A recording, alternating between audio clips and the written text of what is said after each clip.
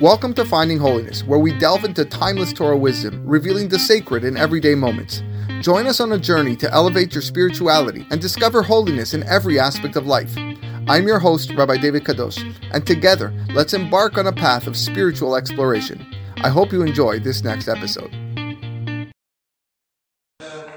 All right, continuing with the laws of Hachsharat Kelim, with regards to metal and earthenware. HaKlal shelamadnu, shekederech shimusham shel hakelim kach hachsheratam, that the way you use the keli, the rule that we said, that the way you use the keli is the way that you kosher it, based on the pasuk that we said. Okay? This applies, Ne'emar b'Torah al kelei matechot, this applies to metal kelim. Aval et keli acheres, but earthenware, shayu zolim, which were very cheap, inexpensive, unfotzim b'mekedem, and would, very not solid materials. Lo nitan le'achshir be'agala o belibun. It wasn't possible to kosher them by dipping them into boiling water or with fire. Mipnei she'acheres maleh nakbubiyot, because cheres is very porous, ubli'ato meruba, and it absorbs a lot. Ve'en bekoach ha'agala le'otzi mimenu kol ma shebala. It doesn't have the power to extract everything that it absorbed. Ukvi shene'emar, like the pasuk says, ukli cheres asher tebushal bo yishaber. In a kli cheres that was cooked treif or isur with, it has to be broken. But if it was metal, we boil it. Kilomar, akli shemevashlim bo et basar hakorban bolea te'amav. The vessel that you cook within the food of the korban absorbs the taste. Vekevan shelachar sof zman achilat basar hakorban anotar mimenu asur ba'achila. Since after the time that it was allotted to eat the meat of the korban, what is left over is called notar, becomes asur to eat. Gama ta'amim abeluim ba'keli nesarim. So too, the flavors of the food that is absorbed in the keli, that's also asur. Vehorata Torah, the Torah teaches us, she'im bishlo et besar hakorban bikli nechoshet, that if you were to cook the food, the meat of the korban in a metal cookware, yachshiru oto be'agala, you have to kosher it with hagala. But if you bake it or cook it, whatever, with a earthenware pot, no, it's not possible to be machshiret. You cannot extract it from the walls whatsoever. And you have to break it so that people are not mistaken to use it again. From here the Chachamim learned with regard to the rest of the prohibitions.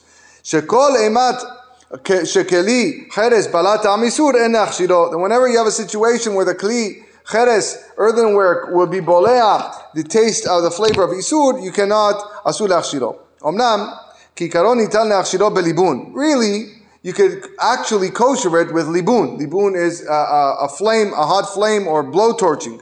Shekena libun sorefet kli acheres imatam baluabo, because the libun can actually burn the kli cheres and anything that's absorbed there. What's the problem? Since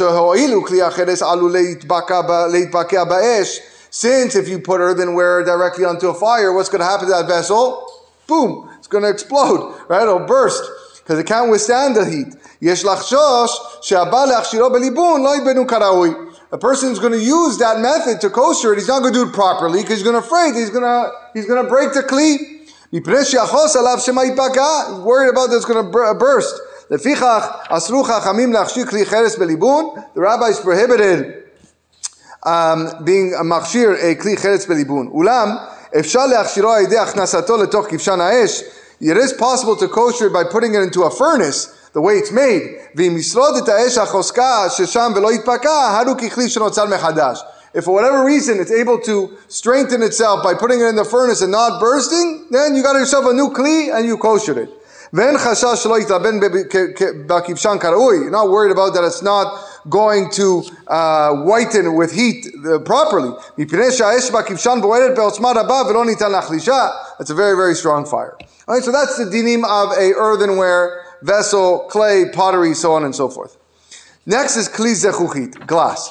Now glass is it's a very interesting material. Machloket hit'orera b'tkufat harishonim legabe klei zechuchit. The Rishonim argue as to the status of glass. Yesh omnim shehoid v'azechuchit chalaka v'kasha. Since some say that since glass is very smooth and yet very hard, afilu im hayu ba ma'achalim chamim, even if you had very hot foods there, ena bolat tamam, it does not absorb the taste whatsoever of isur in glass. ולכן, אם ישתמשו בכלי זכוכית במאכלים אסורים, if you use, or if a glass utensil was used with forbidden foods, די לנקותם היטב. You just clean them well, כדי להשתמש בהם למאכלים כשרים, in order to use them with kosher food. This is the opinion, most famously, of the Shulchan Aruch, but as well as the Rabbiya, Rosh, and Rashba. Mineged, opposite this, yesh omrim, there are those who say, shehoil ba'zechuchit na'aset mechol, since glass is made from sand. I saw this firsthand when I went to a glass factory in Israel. Kemo keli cheres, just like keli cheres, gam im b'pol klei hazuchit enam bolim, even though in actuality the glass does not absorb, dinam kedin keli cheres. The law would be like an earthenware vessel, gam she'en lahem takana, which has no fix to it. If you put boiling hot tray foods in the glass, you cannot kosher it. You have to throw them out or give them to a goy. There are those people that hold middle ground. They hold that glass is like metal. You have to dip them in boiling water like you would do behagala. Kiklal, the general rule is, Yotzei Sefarad natu ladat makilim. The Sfaradim hold like the lenient ones, like the mekilim. Ve'yesh she'af noagim lechol beotan salachot zechuchit machale basar v'chala u'hamim. And you can have on your glass plate, you can eat there meat, hot milk, not at the same time, but hot meat and hot milk. As long as you clean well with, after each one.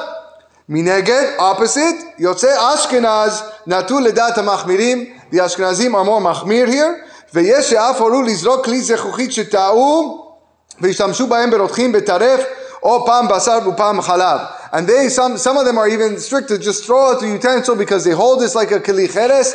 It's like an earthenware vessel that cannot be fixed, and you have to throw it out if it was cooked with both. Ulam, when we look at it more deeply, it seems that he writes that most of the Jews seem to take the middle path. Because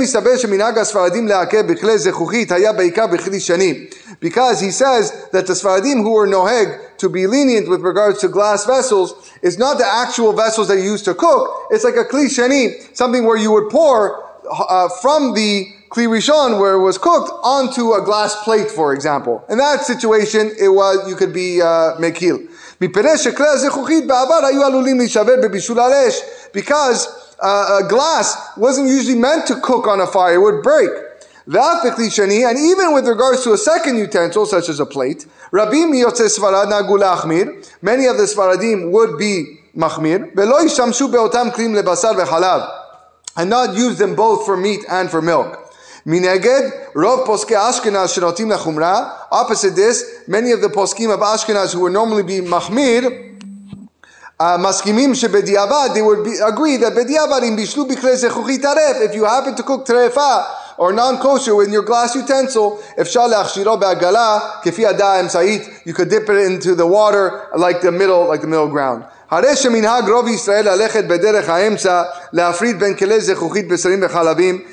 that the minhag of most Jews around the world is to indeed make a separate dishes, if you have glass dishes, to make separate between meat and milk. And if you were to use a meat glass dish with hot dairy, you would actually kosher it with boiling water, just like you would do it with metal utensils. He says this is the proper way to teach the rest of the Jewish people, like we will explain later on with regards to metal utensils.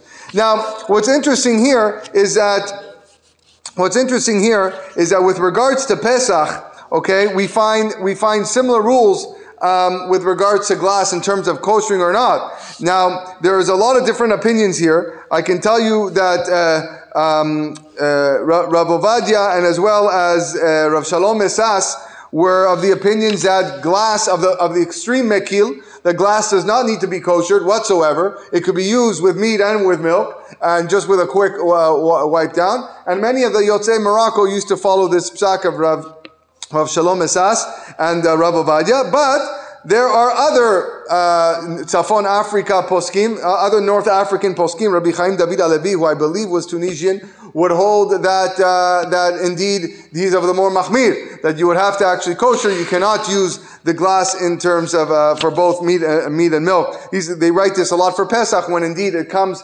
into play, into practice.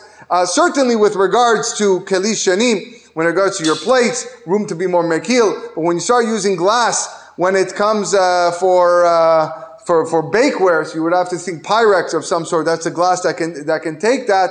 Okay, if possible, it's best to have separate sets for meat and milk because it is a kli rishon. But again, there are many poskim that in the Sephardic side that hold like the mekilim, like I mentioned, Rosh Shalom Esas and Chacham Ovadia Yosef. B'ezrat Hashem, tomorrow we'll look at the status of metal nowadays as opposed to the metal in the olden days and how it would change with regards to halakha.